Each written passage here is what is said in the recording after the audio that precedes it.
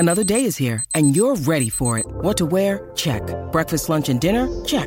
Planning for what's next and how to save for it? That's where Bank of America can help. For your financial to-dos, Bank of America has experts ready to help get you closer to your goals. Get started at one of our local financial centers or 24/7 in our mobile banking app. Find a location near you at bankofamerica.com/talktous. What would you like the power to do? Mobile banking requires downloading the app and is only available for select devices. Message and data rates may apply. Bank of America N.A., member FDIC.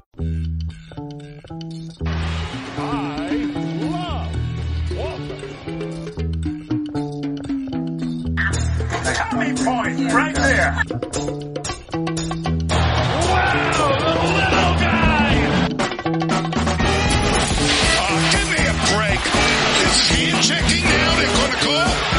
This Kenny Mallard should go home to his wife because nobody here loves him. Welcome to Celtic Stuff Live on the CLNS Media Network, the leading online provider of audio and video coverage for the Boston Celtics. John, I feel like we need that song. You know, that special song. I can feel it coming in the air tonight. Kevin Garnett's favorite, you might remember, it was basically our intro for it's our outro. 5 years. Or the our outro too, right now. Oh, it's our outro still. Okay, yeah, sweet. Yeah. I never stay till the end. You're not the only one. Yeah, the Miami fans were heading right on out of that building. No, they stuck around. But that, I don't even want to get into it because the whole end of the game has been the only thing that's really been digested all over. And the Jimmy Butler, why did he take that wide open three? But honestly, that game never should have been that close in the final minutes. And we can talk about that. Go to the rim at the end of the game. Go to the rim. And I don't mean Jimmy Butler. I mean Marcus Smart. Those 3-3-pointers, like force it to the line. You're going to go to the free throw line. It will happen. Okay. To counteract that, though, I mean, that Jimmy Butler wide open three came off of a Marcus Smart, gone to the rim, didn't get the look. I'm not disagreeing with you. I think you're right. But I do think that, there was a little bit of we went cold at the wrong time. And I think it was happening up here offensively. The failures in the past few games or the past couple series to close out really kind of came home and was an issue. But at the same point, Marcus has got to hit some of those shots, right? I mean, that's the thing. Like, they're not guarding you. You've created the good look for your offense to hit. And at some point, you just have to hit it to make your shots. And Marcus didn't hit it. And I don't have any issue with Jimmy Butler's shot. I don't have an issue with him taking that shot when he's played 48 minutes. I mean, it's going up by one with a wide open three. The same reason Marcus took the ones he took. Going up by one, that's a totally different position because now you just got to get a stop. Right.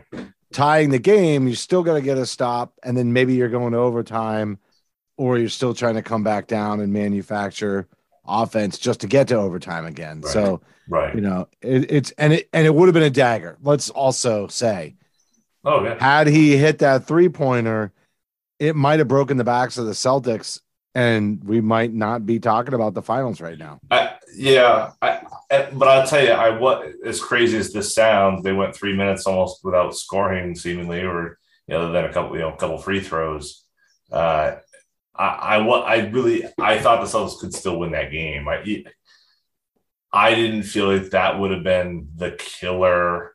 I don't know. I just was never really. I respected Miami a lot as a team. But it's funny. No. I know what you're saying. You weren't worried that the Celtics would get it done. I thought the Celtics would get it done, and I thought all through the playoffs he wanted to get out of it. All through the playoffs, I've never felt comfortable when they had that lead. Mm-hmm. I was sitting there watching the game, going, "Please, mm-hmm. please, just be smart. Just be smart with mm-hmm. how you guys finish this." Like I never feel comfortable. I'm always on pins and needles. I mean, that's what made the Milwaukee game so great. But I will tell you, when they blew Milwaukee out in Game 7, I still never felt totally comfortable until there was 6 minutes left in the fourth. Because how many times have we seen Milwaukee charge back in that series? Yeah. And I also think that's the nature of the game too. Like, I think that's where the NBA is. Or the officiating. I don't know. Well, yeah. Where do we even begin there? I guess we won, so we don't dwell on it. But Game 6 was a sham. My friggin' timeline is filled with people talking about Max Strus's foot on the out of bounds line. Sideline. Look, can we just talk big picture? And I want to get to the referees, but I don't really understand how the Celtics have made the finals for the first time since 2010, first time in a decade. There's a whole first time since I moved to Pennsylvania. Yeah, right. Yeah. First time since I told the Celtics that I'd like to let Nick Gelso utilize the Celtics credentials that we had. Wonder what he ever did with those. I know, amazing. But you look at where the narrative or where the conversation's going today. It almost feels like it's all about Miami. What Miami did or didn't do. What Jimmy Butler did or didn't do. Why didn't he? Tim Bontemps out here voting for Jimmy Butler for MVP. Like, am I taking crazy pills here? Did the Celtics be so here's the thing on that or not? Yeah. So here's the thing on that. Without Butler, that series isn't even close. Sure. I mean, but the issue with Tim Bontemps, and I did see your Twitter post on that. The issue is you don't give the MVP to a losing team. You don't Especially give the MVP. Right. If it's close, like if everybody's just like 5 points, and okay, but overall, Tatum had better numbers for the series. His team overall, yeah, because Butler had 2 huge stinkers. Yeah, but he had some really huge games too. Right. Yeah. But maybe his team isn't in a Game 7 if he shows up in those games. That's true. If he shows up in those games, it's already over. Is coach bitching about Pritchard hurting him or some friggin' nonsense? It's just I'm good. You said it last series, and I'm going to say it here. I'm glad to be rid of the Miami Heat.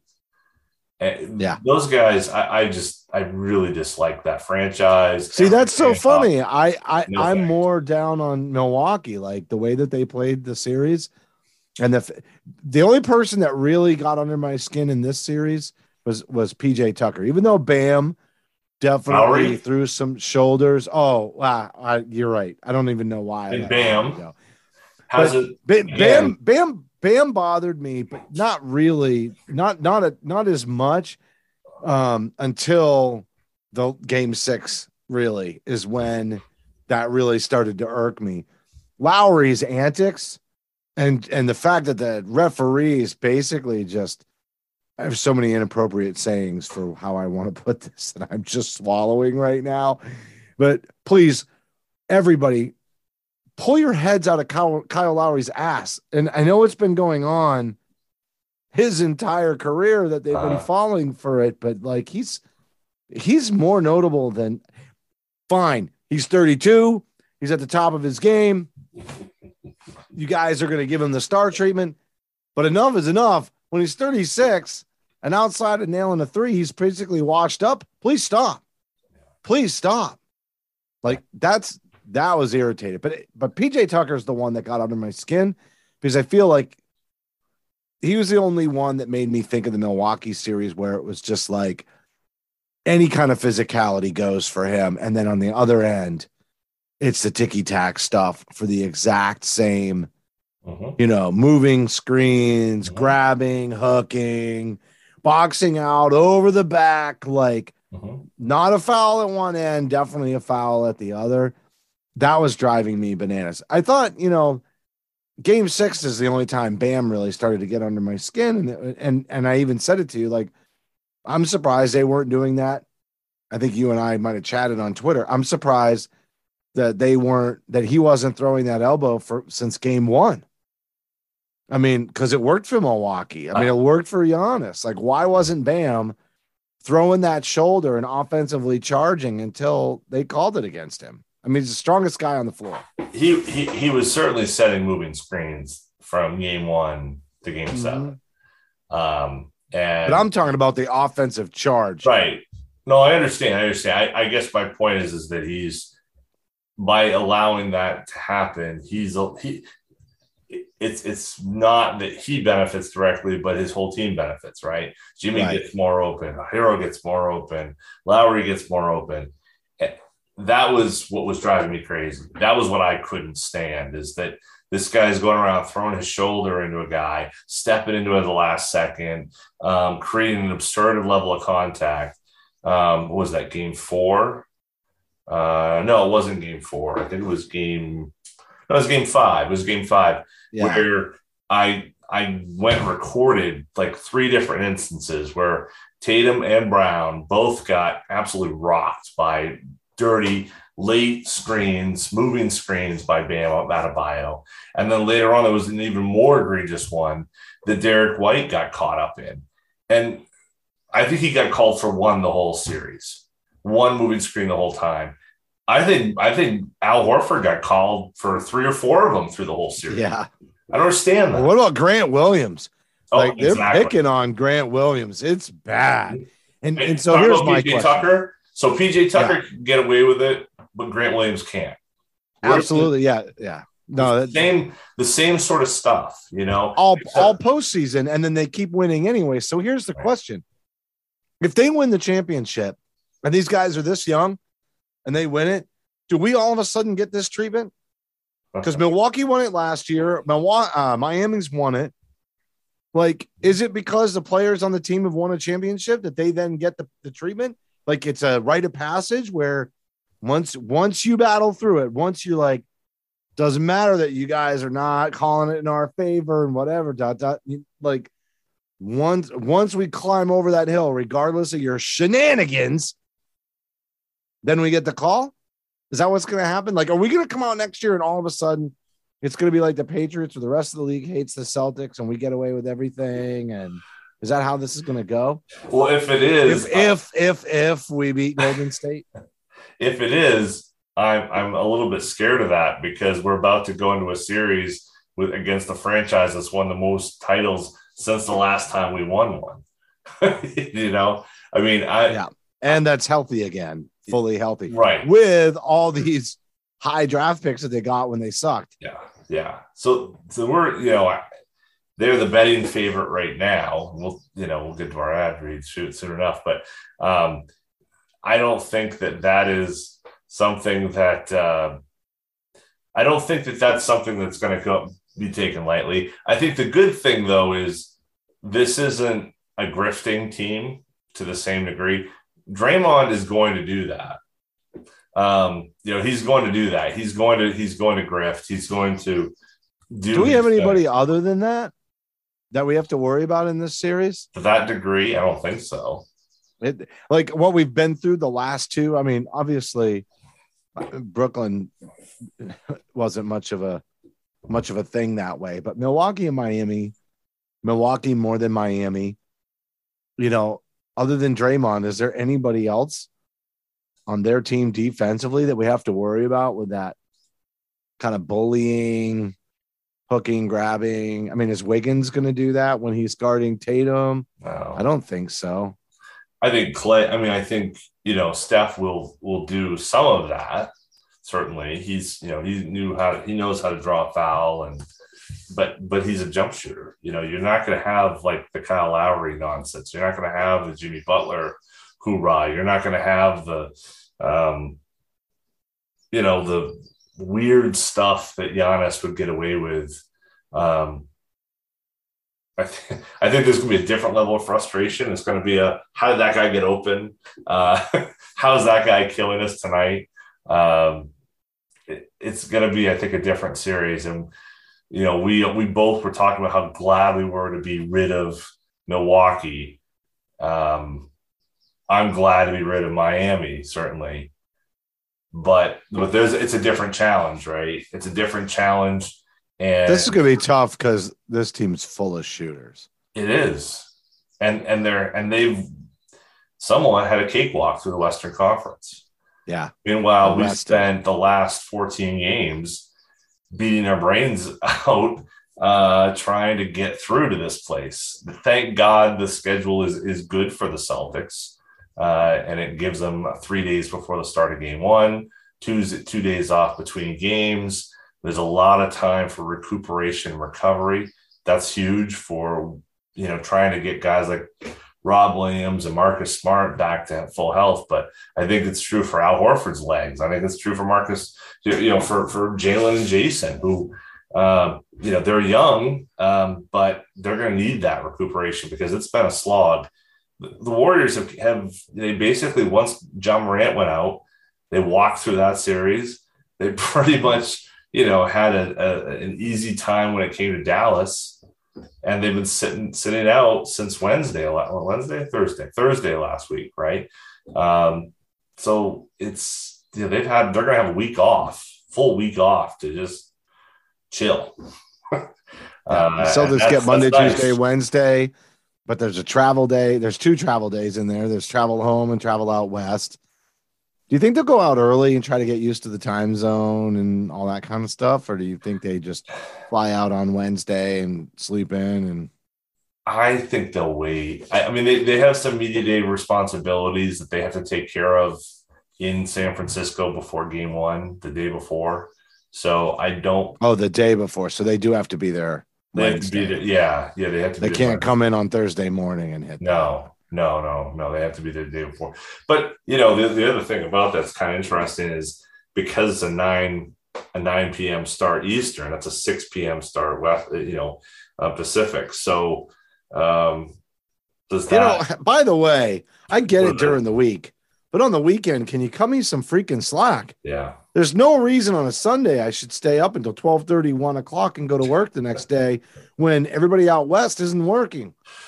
Can we please? Yeah. Can we please have a 3 o'clock West, 6 o'clock Eastern? I went and looked in the NBA app because I thought for sure. Yeah. Like on Sundays, like yesterday, whatever, 7. right? Yesterday, whatever, with Memorial Day off. Yeah. But seriously, come on. If we've got a weekend game, cut me some slack, bro. And 7:30, I mean, just do something a little bit earlier. Because, look, how many times, and what about the children, right? I mean, everyone says that, but how many kids? What about the children? Right. Celtics. So the last time the Celtics, and you and I know this because of the age of our kids. Right. Think of the children, John. Right. Oh, you're killing me. That's so right. funny. My kid, my oldest 15-year-old, right? He's never watched the finals game with the Celtics in it, ever. Right. Yeah. I don't, my kids are out of school. My kids are out of school by the time the finals start. They finished last week.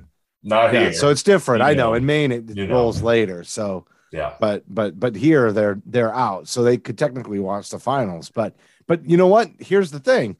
Even the Eastern Conference Finals, 8:30 every single time. Even on a weekend? Really? Even on a weekend? Yeah, 8:30, but really 8:45 by the time you do the pump up. Yeah, oh yeah. ESPN or ABC is doing their hoopla. That's the problem, is that they have to have that little bit built in, before the if you started at 8:30 and there's a tip at 8:32, great. That's fine. It's still not fine. It's still an 11 15 minutes. Yeah. Listen, 7:30, 8 o'clock. 8 o'clock. Give me 8 o'clock. Mm-hmm. Then I'm in bed at 11. I watched a little post-game stuff, chatted up. Oh, it was a great game, everybody. And I'm in bed at 11. No big deal. But it's the midnight. It's a killer, dude. It's a killer. I agree. And honestly, there's teams on the East Coast, both teams, Miami. I mean, they're Eastern time zone. Right. You're telling me that the people out West can't handle a 5 o'clock start? Or just show up 30 minutes late. Nobody watches except for the fourth quarter anyway. Right. So everybody in the East Coast is well, the fourth quarter. So why not just start the game a little earlier on the West Coast? No, nobody's picking it up for a little bit, even during the week. So the finals, I understand a little bit better, right? Because you do have a Western team, you do have Pacific time zone. I get that, but a 9 o'clock start is you don't even start Monday Night Football at 9 o'clock. Let's be realistic about what we're talking about. And Anyway, I mean, that's maybe this is a get off my lawn. Listen to us, a couple of guys who just saw their team advance to the finals, and all we've done is right. We gotta stop 25 minutes of the show. You know what? This is a perfect break for an ad read. Then we'll come back and we'll get our heads screwed on right. The thing is I'm going to leave the negativity in the background. That's right. The thing is I'm preparing myself for frustration once again. I've been the most miserable old bastard this entire playoff run because I just keep waiting things for them to go bad. Every other championship that I followed, I was like a believer. Like even back in the 2000 when the Patriots won the Super Bowl and like the whole snowball and everything, I was like, nah, this is their year. And in 2008, like once I started covering the team and listening and feeling the vibe around there. And I was like, this is happening. And there's something about the way that this team gets treated and all of the bad juju, karma, whatever, going back several years since Isaiah lost his tooth and is like, I don't know, man. I want to be a believer, and I think it's just because I crossed the line of 40, and maybe that's why. But like, I just sit there, like even Game 7, I'm like, I don't really want to watch that closely because I'm having a really great Memorial Day, and if I watch closely and I get really invested, and they lose, it's gonna ruin my night. It's gonna ruin me. I'm gonna, and so like if I don't get invested, it's whatever. And then if they win, I'll be like, oh, that's so icing on the cake, And of course, by the second half, I'm fully invested and. I'm like, oh, they're up. I have some breathing room. But then in the back of my mind, I'm like, I don't know. And then fourth quarter starts dwindling down and that lead starts dwindling. And what was it? Like an 11-1 run or something? I mean, I'm like, oh, God, dude. Please don't do this to me. I broke my own rule. Don't do this to me. All right. Our partners at BetOnline continue to be the number one source for all your betting needs and sports info. Find all of the latest odds, news, and sports developments, including this year's basketball playoffs, Major League Baseball scores, who cares, fights, who cares, and even next season's NLF futures, who cares, basketball playoffs, folks. BetOnline is your continued source for all your sports wagering needs, including live betting and, of course, your favorite Vegas casino and poker games. It's really easy to get started, so head to the website today or use your mobile device to sign up today and use our promo code. You know it by now, but if you haven't taken action, use it, CLNS50, to receive your 50% welcome bonus on your first deposit and place a wager on the Celtics, because I'm telling you, all of this madness on my end, they're just fighting everything through against all odds. So do it. Bet against the odds. Take that 50% bonus, put it on the Celtics, and win you some money. Bet online, where the game starts. You get it. Okay, so I know you're about to psychoanalyze me. I know where we're going. No, I'm not gonna cite a little bit, but but I mean, okay, like I understand the frustration and the I don't want to get hurt again. I get it. I do.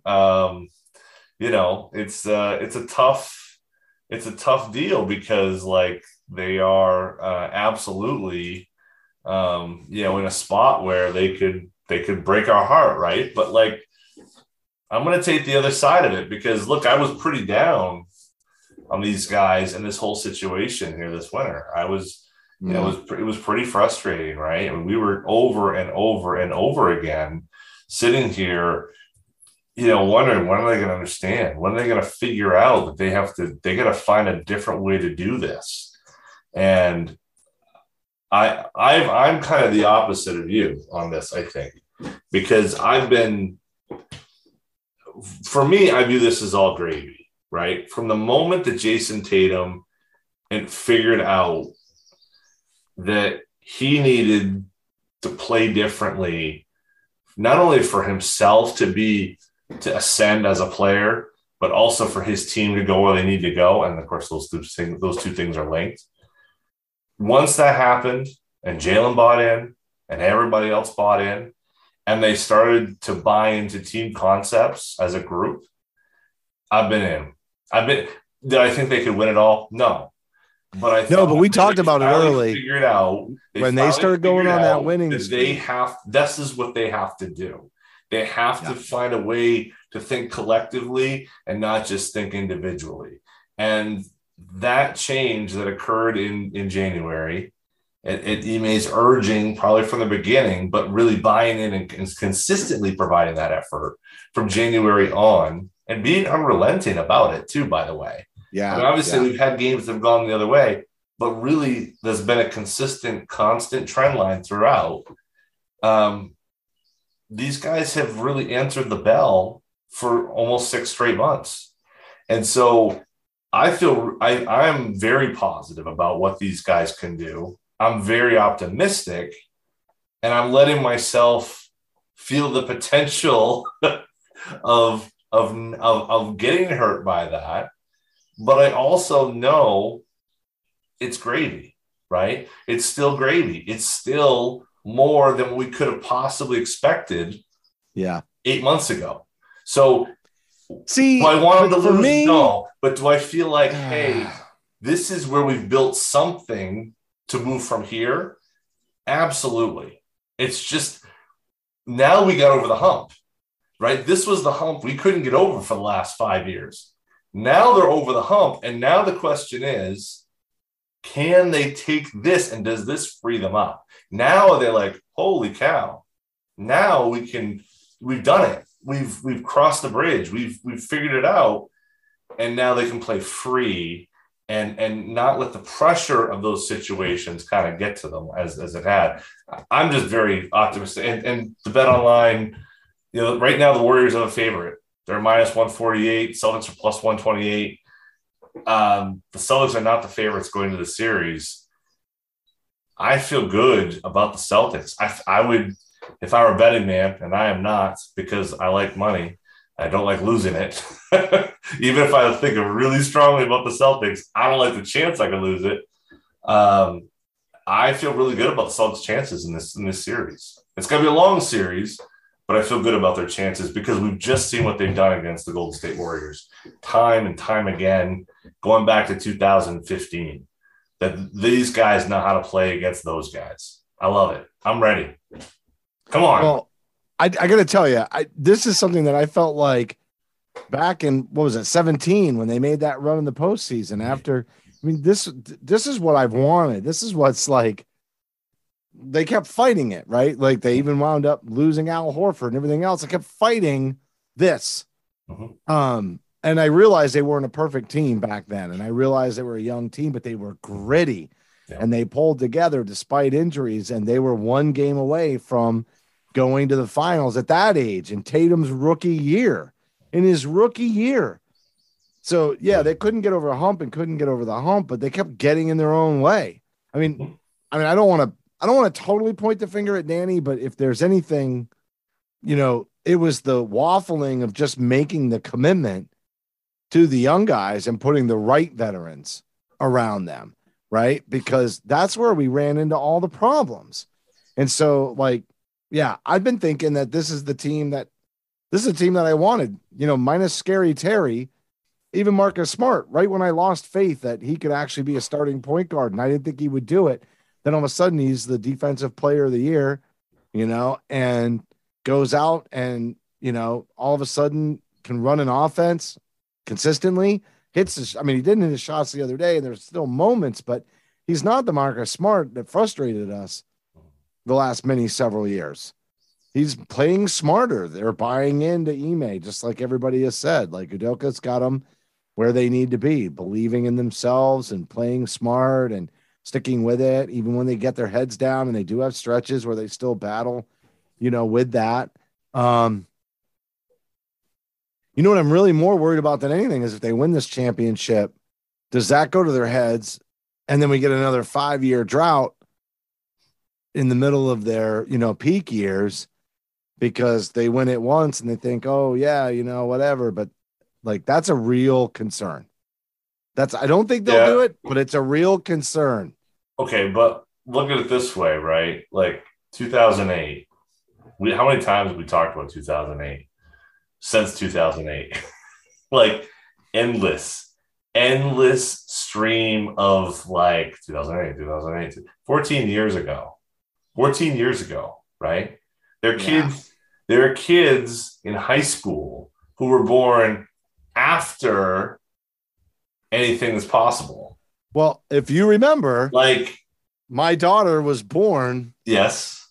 in the middle of the Eastern Conference Finals against Detroit. Yes. So she's Which is one the of them. only She's going. Yeah. That's the only game I went to that whole playoff because you were at home being dad. And so I went to that single That's game. right. And guess what? They lost. So I didn't go back. And they won when you were there. It works for me. It's good. I'm cool with it. But Man, that was magical. what does that tell you though? Yeah. It's been 14 years. Right. Like, I think there's a whole group of kids, there's a whole group of people, adults out there. I mean, it's not 22. My son was only 5. He doesn't remember it. Exactly. Right. My son was 2. You know, I mean, Yeah. you know, my oldest. You know, my youngest wasn't even born yet. I mean, this is a really, we're used to winning in New England, right? And Tom Brady had that second run of 3 championships, and the Red Sox have kind of won every 3, 4, 5 years. And, you know, and the Celtics have been in it, but really since 2010, they haven't been in the finals. In 2008, obviously the last time they won. This is an opportunity. It's a golden opportunity against the Golden State Warriors. Oh, God. Sorry, That tells you how old we unintentional. are, people. We're making dad jokes. Unintentional. You know, Father's Day is coming. But I mean, this is I think this is does it have the magic of 2008? No, because that was worst to first. That was Kevin Garnett. That was a whole bunch of things. But for the same reason you said it, and I have said it for years. You've been talking about this for years. This is the way that, and Spoelstra said it actually too. It's great to see somebody do it the right way. Build from within, draft guys, develop them, and win with them. And that's exactly what they've done. And They didn't trade it doesn't for have that this kind of is sudden change that 08 did. It's the opposite of everything that started in this new era with the Celtics big 3. And yes, but it wasn't the free agency version. Right. Danny kicked it all off by trading and getting 2 superstars to pair with Paul Pierce. But that really started that whole conversation of you need 3 stars. Mm-hmm. And everybody else said, we don't know how to get 3 stars on a team unless they all conspire to take a pay cut and all band together in a certain area. So I still feel like there was that criticism that used to go around about that 2008 championship contender and how it came together. But I'm like, that happened. That's still the right way. And if you think about how they rounded out that roster with Rondo and Perkins, and Pierce was the guy who had been there the whole time. I mean, I realized when it formed in Miami, you had Dwayne Wade who had always been there, and then Bosh and LeBron come along.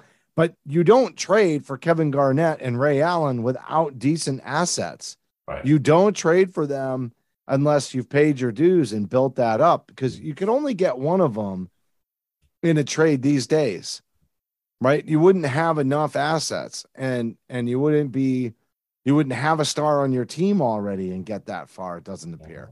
So I still don't fault them for it, but they set off this whole thing that really screwed up, homegrown talent. I mean, Milwaukee, I guess, is probably the other closest scenario, and Giannis making that long-term commitment for them drafting him and then cultivating the team around him. But that's not a big 3 team. That's a team that they formed over time around their superstar. What's great about this is even though Tatum's a superstar, you've got a number of young players who came up, and one's a defensive player of the year. 2 of them are all-stars. One of them is going to be an MVP in the next 2 to 3 years, if not sooner. That's obviously Tatum. And then you still got like the Grant Williams, who committed to an off-season workout.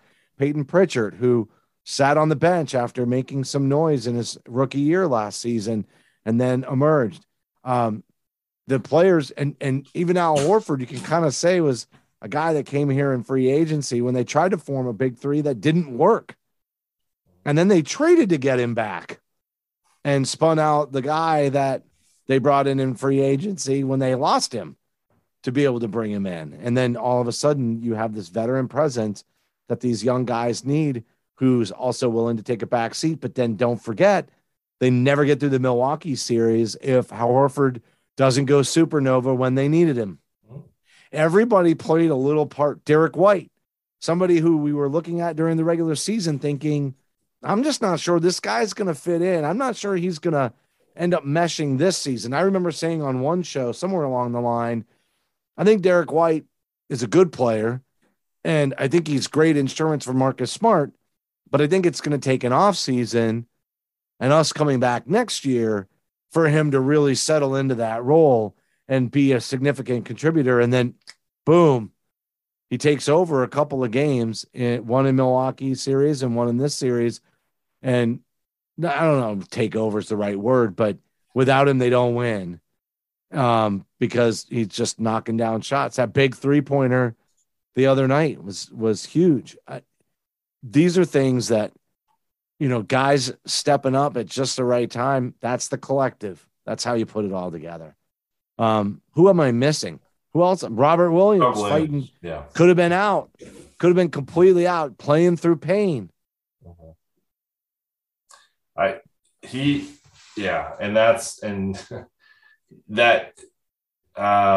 we have gotten from him has helped us to move ahead. I'm not sure what we get from him moving forward. If we can get 3 games of good Robert Williams out of these next 7, I would consider that a gift. I'm not really sure the pain and how you manage that and how you get it better and how rest makes it better. It's a meniscus repair, and who knows what that means in terms of the long run here. But he is such a game changer against teams that shoot the 3 ball well, and particularly a team that plays with Kevon Looney and Draymond at the same time, and sometimes without, and they go a little bit bigger with Wiggins and Bjelica or others in kind of that 4 spot. That changes, how the Celtics team competes. I'm interested to see if they do use Tice in these first couple of games a little bit more. I think he has more to offer this series and more of these playoffs. He has had a couple good games. He's had a couple just because of all the movement. What's that? All the movement, because of all the movement and the less size. I mean, I know Draymond's got size, but he's all over the floor. He's still smaller than he's physically. I mean, he's shorter than Tice. I think it's really well. And he doesn't, and he's got the physical size, but he doesn't play like Bam. Right. And he doesn't play like Brook Lopez or even they don't have those guys. It's a question. It's about, to me, it's about plus rebounding, right? Can you get the plus rebounding minutes so that way you're playing one possession? How fast is this pace going to be? I think this is going to be some serious up and down the floor, but I don't think that plays into the Celtics' hands. I think Golden State, if we're in transition too much, it's a really bad sign for us. So Golden State. So there's a couple of things I was looking up as I was kind of like getting ready for the show. But it will be probably the most entertaining series in terms of pace of play. It will be fun. They are 7th in creating turnovers in the league. So while they can turn you over, they're not nearly where the Miami Heat were. However, their second. Hold on. What was so let's just put into context, Mill. Give me this. Yeah. When you give a stat where Golden State lands, tell me where Boston, Milwaukee, and Miami land on that same stat. Jesus, man. What do you think I am over here? I just figured you were looking at Kevin turnovers. Pelton, for Christ's sake. I thought you were looking at turnovers per game. Come on. Looking at the sheet, all the rankings. I'm looking at by team. I'm not looking at on the rankings of everybody. I was just looking at, but I can do that. It's just going to take me a second, but I'll give you everything you want, Justin. I won't let you be, I won't let you get, kind of lost here. All right, so hang on, almost there. All right, so, but I was just talking about a couple different metrics, right?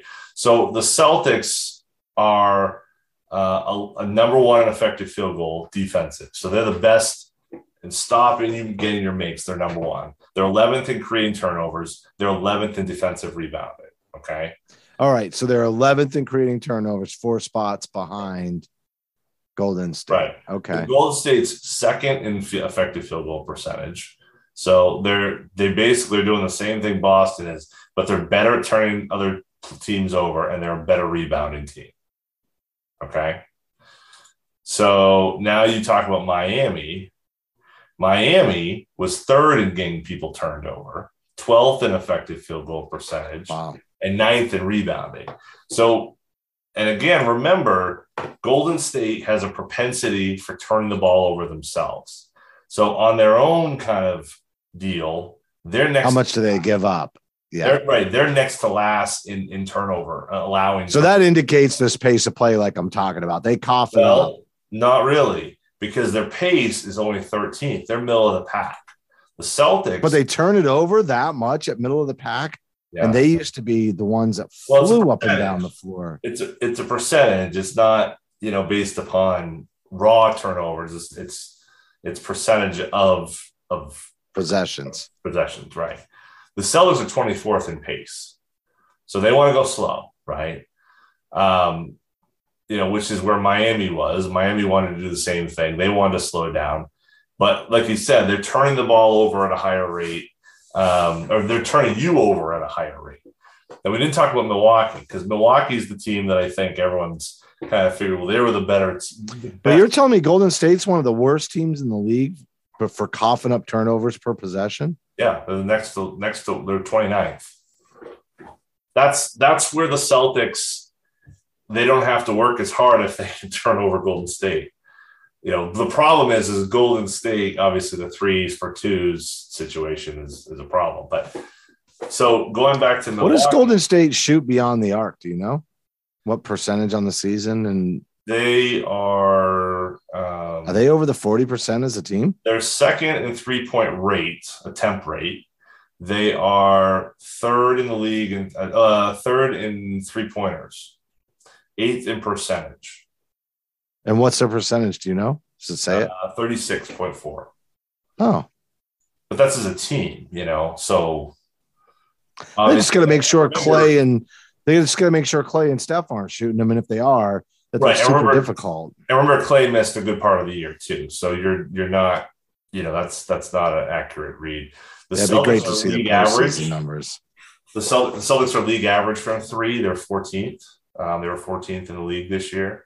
And again, as you have a tighter rotation, the better guys are shooting those, right? So maybe, it's a little bit better for both teams. They're maybe juiced a little bit. But to me, I think the main thing, I think that 29th in turnover creation, if the Celtics can really try to get them out of their rhythm, both teams are going to make it difficult to make shots, right? I mean, just looking, they're 1 and 2 in effective field goal percentage. They're the 2 best defensive teams in the league.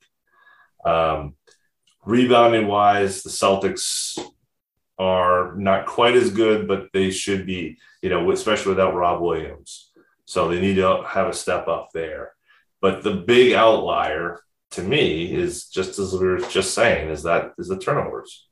The Celtics turnover, and they don't try to match Golden State with their own turnovers. Celtics don't have home court advantage yet again. Right. They're the best road team, almost to the disgust of their hometown fans. They're the best road team in the playoffs by a large margin. I think what I heard today, I had to go back and think about it, but I think they're 7-2 on the road. And you look at the Miami series, they won 3 games on the road in that series. They only won 1 game at home. No, Miami won 2 games at home. So Celtics only won. Wait, hold on. Sorry. I got it flipped. Celtics won. Miami won 2 games in Boston. Game 6, and game 3. 4? Oh, game 3, right? Game 3. Game 3, game 6. Yep. And then of course game 1. 1, 3, 6. Celtics won 2, 4, 5. Yeah. 7. Yeah. So they had to win 3 games on the road, right? No, what? No, 2. They had to win 2 on the road because they lost 2. No, because they didn't have home court advantage. Right. Yeah, they had to win 3 on the road. Oh, they lost 2 at home. Celtics won 3 on the road. Yeah. I'm sorry. Yeah. They won. Wait, you kept looking at me funny, and I was like, no. Celtics won game 3. Won game 4. They won game 5. So 4 was at home. Yep. They won game 5 on the road. They won game 7 on the road. And game 2. Oh, 2. Right. Of course, I was jumping past the first 2. I know you keep looking at me like I'm crazy, and I'm like, no, they won 3 on the road. Yeah. They won 3 on the road because they lost 2 at home. So they only won 1 at home. Mm-hmm. That's true. Yes, you're right. Yeah, so that's what I'm saying. Out of all the games in that Miami series, they only won 1 of them at home. They had to win 3 on the road. So back to the home court advantage. Now that we've got the Miami series, you can keep fact checking me because it sounds weird as shit. It sounds weird. I mean, I'm with you. It sounds weird as hell, but they did. They had to win 3 on the road. Yeah. Right. Yeah, I got you. So that's insane. And so, the home court advantage, like they can't close it out in game 6 at home. So they go on the road and win it, and they do it twice in a row. Oh, no. Sorry. Against Milwaukee, they had to win the last 2, right? They won 6 and 7. They won 6 and took momentum. Right. Tatum had that big game 6. And then. Right. And they couldn't close it in game 6 against Miami and then went on the road and won it. So it's bizarre, but this is the kind of the last topic for the show for me.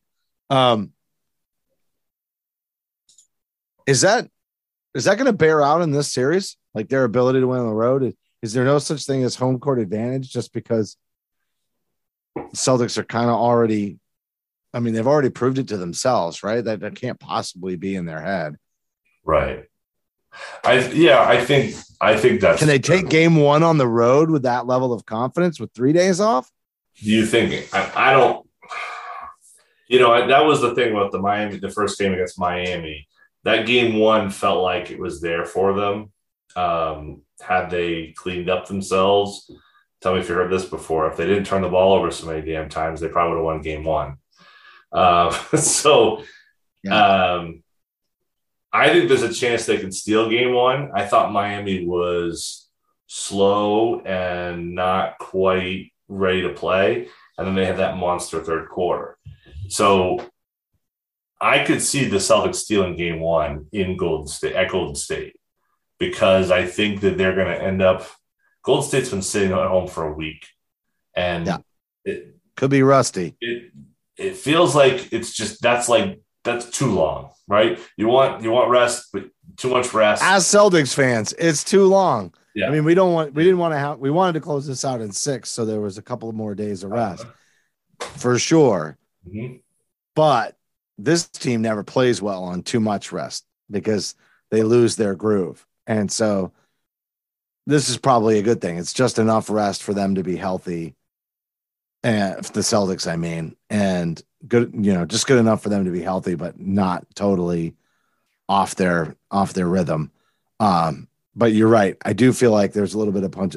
I also feel like when the road team wins game 1, that's not always a good. There's something, I don't know why I believe this, but the winning game 1 on the road, it's almost like then the home team wins game 2 and then they take 3 on the road, even it up. It goes 2-2, and then they've kind of made their adjustments. There's something about that first game that gives you a false sense of hope and lights the fire in the losing team. Now, I never want to have to feel like the Celtics got to win game 2 and then win 2 at home. That's to go up 3-1, right? Like that's hard to do. So however you get to 2-2 is whatever. Then you've got a 3-game series, right? And that's what they said every single time. We got a 3-game series. But being the road team, being not having home court advantage, that's a little rough because then you go on the road. And if you steal one, then, typically that's 2 in a row. There's just something funny about it.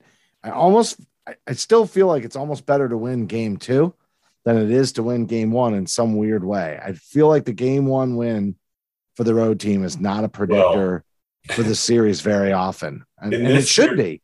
You would think it should be. In this series, I would say the last series here against Miami, particularly, that shows that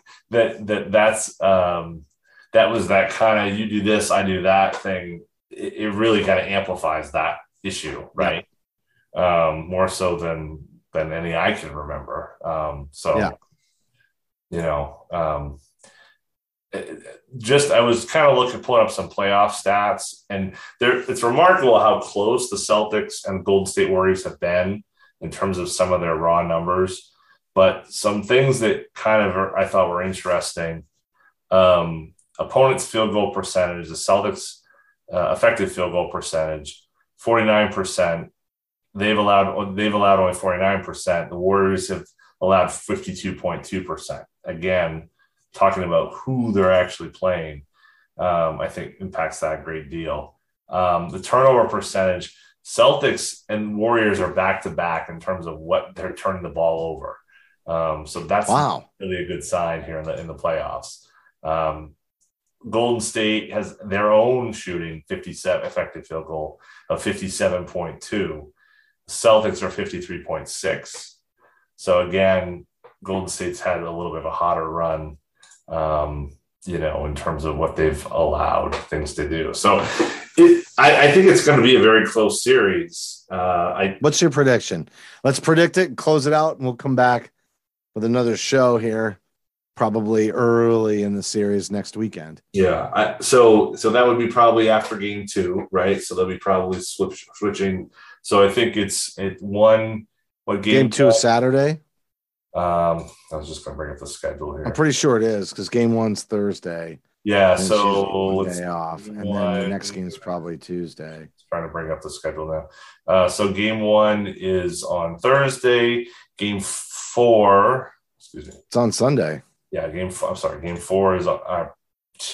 Game 2 is on Sunday. Game 2 is on Sunday the 5th, and it's an 8:00 start.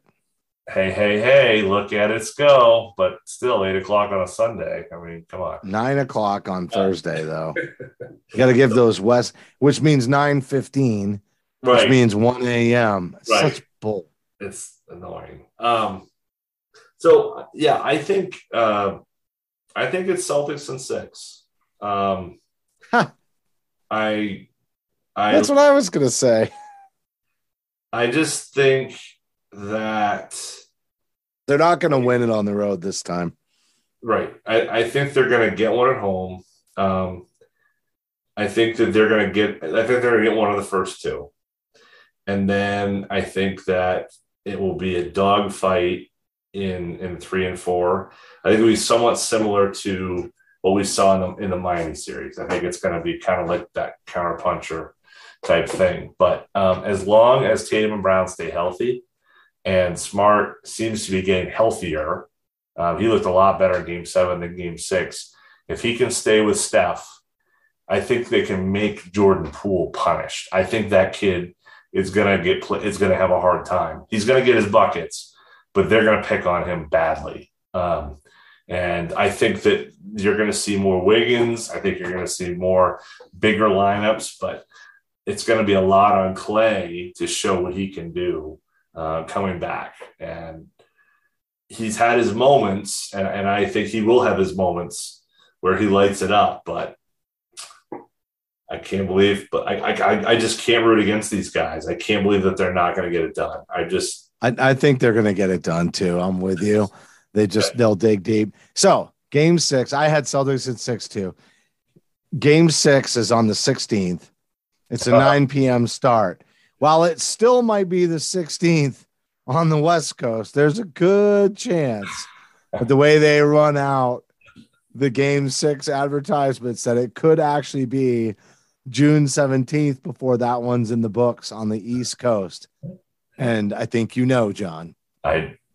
June 17th was very important. the exact same day of the last That's right. championship that you and I got to see. So pretty awesome. If nothing else, listen, everybody enjoy this ride. Like, it does not happen often. We're blessed as New England fans to have so many good things, but for the Celtics to be in the finals and playing against really one of the great teams in NBA history, these Warriors with Clay and Steph and Draymond, Kerr and all that, we really need to enjoy this experience. And let's hope that the Celtics that we've seen since January continue to be the Celtics we see in June. And the other thing I'd also mention, for whatever it's worth, Mercury has been in retrograde for the last little bit. It was mentioned, somebody said it, and that changes on June 3rd. And, you know, Jalen, obviously, that energy is about to shift stuff. Like, it's been a little bit of a rough time. The Celtics, they went easy through the Nets series, and then something happened. I don't remember exactly when it started, but, like, anyway, that clears up after June 3rd. So let's hope that for whatever that means, and I'm not an astrology guy, but, you know, when someone says the energy is about to shift, and then it does for a period of time, I listen to that stuff just a bit. So who knows? Maybe, you know, fingers crossed. Go C's. They're going to have a hard time with Jason Tatum. I really. You heard it here first. Mercury's in retrograde. The shift is happening. You're right, though. Jalen had a rough Miami series overall. Did phenomenal in the Milwaukee series for multiple games. Some struggles, but overall had some big games. Definitely ready to go off. This is the kind of team, and definitely out west, you know, this is the kind of team where Jalen really gets to rock it. I think this is where he knifes through the defense without the hand getting in there and knocking the ball loose. Right. I think the Euro step, he's not going to be running into a big brick wall every single time that gets to defensively foul him when he's going up. I mean, and I'm going to say this, but we got to wrap. But that offensive foul at the end of Game 7 with the elbow on Bam was ludicrous. And to listen to Javi and everybody's like, oh, that's definitely an offense. Are you kidding me? That's where the elbow freaking goes when you do a jump shot, you idiots. Like, there's no offensive foul there. He was up in the air outside of the circle. His body went into Jaylen Brown's. It's either a no call or it's a defensive foul. How many times did Giannis do that in the last round? I know. That same play. How many times? Like, ludicrous, dude. 5,000 times it felt like. I'm so looking forward to complaining about the officials some more, but it's gonna happen. But Jalen, just real quick, I think Jalen's gonna have the matchup of chasing Clay around, and I think he's gonna have to make Clay. I think that's where the series could be won or lost. Yeah. If Clay can get out and he loses Clay, we could pay the price. If he can punish Clay, we may win the championship. I think it could be that simple. So, all right. Heard it here first. We'll come back and see how it all plays out. There'll be a couple of shows throughout the postseason. Probably no post-game shows, though. But that's going to do it for this week's show. As a reminder, thank you for everybody to tuning in to Celtic Stuff Live. You can follow Celtic Stuff Live on Twitter at CSL_tweetlive. John is at CSL_Duke. I'm at CSL_Justin. Heartfelt thank you as always, because I think I'm repeating this, for tuning in. And on behalf of the founder of CLNS Media, Nick Gelso, my co-host John Duke, I'm Justin Poulin. Thank you for listening to this week's episode of Celtic Stuff Live. We're going to the finals, baby.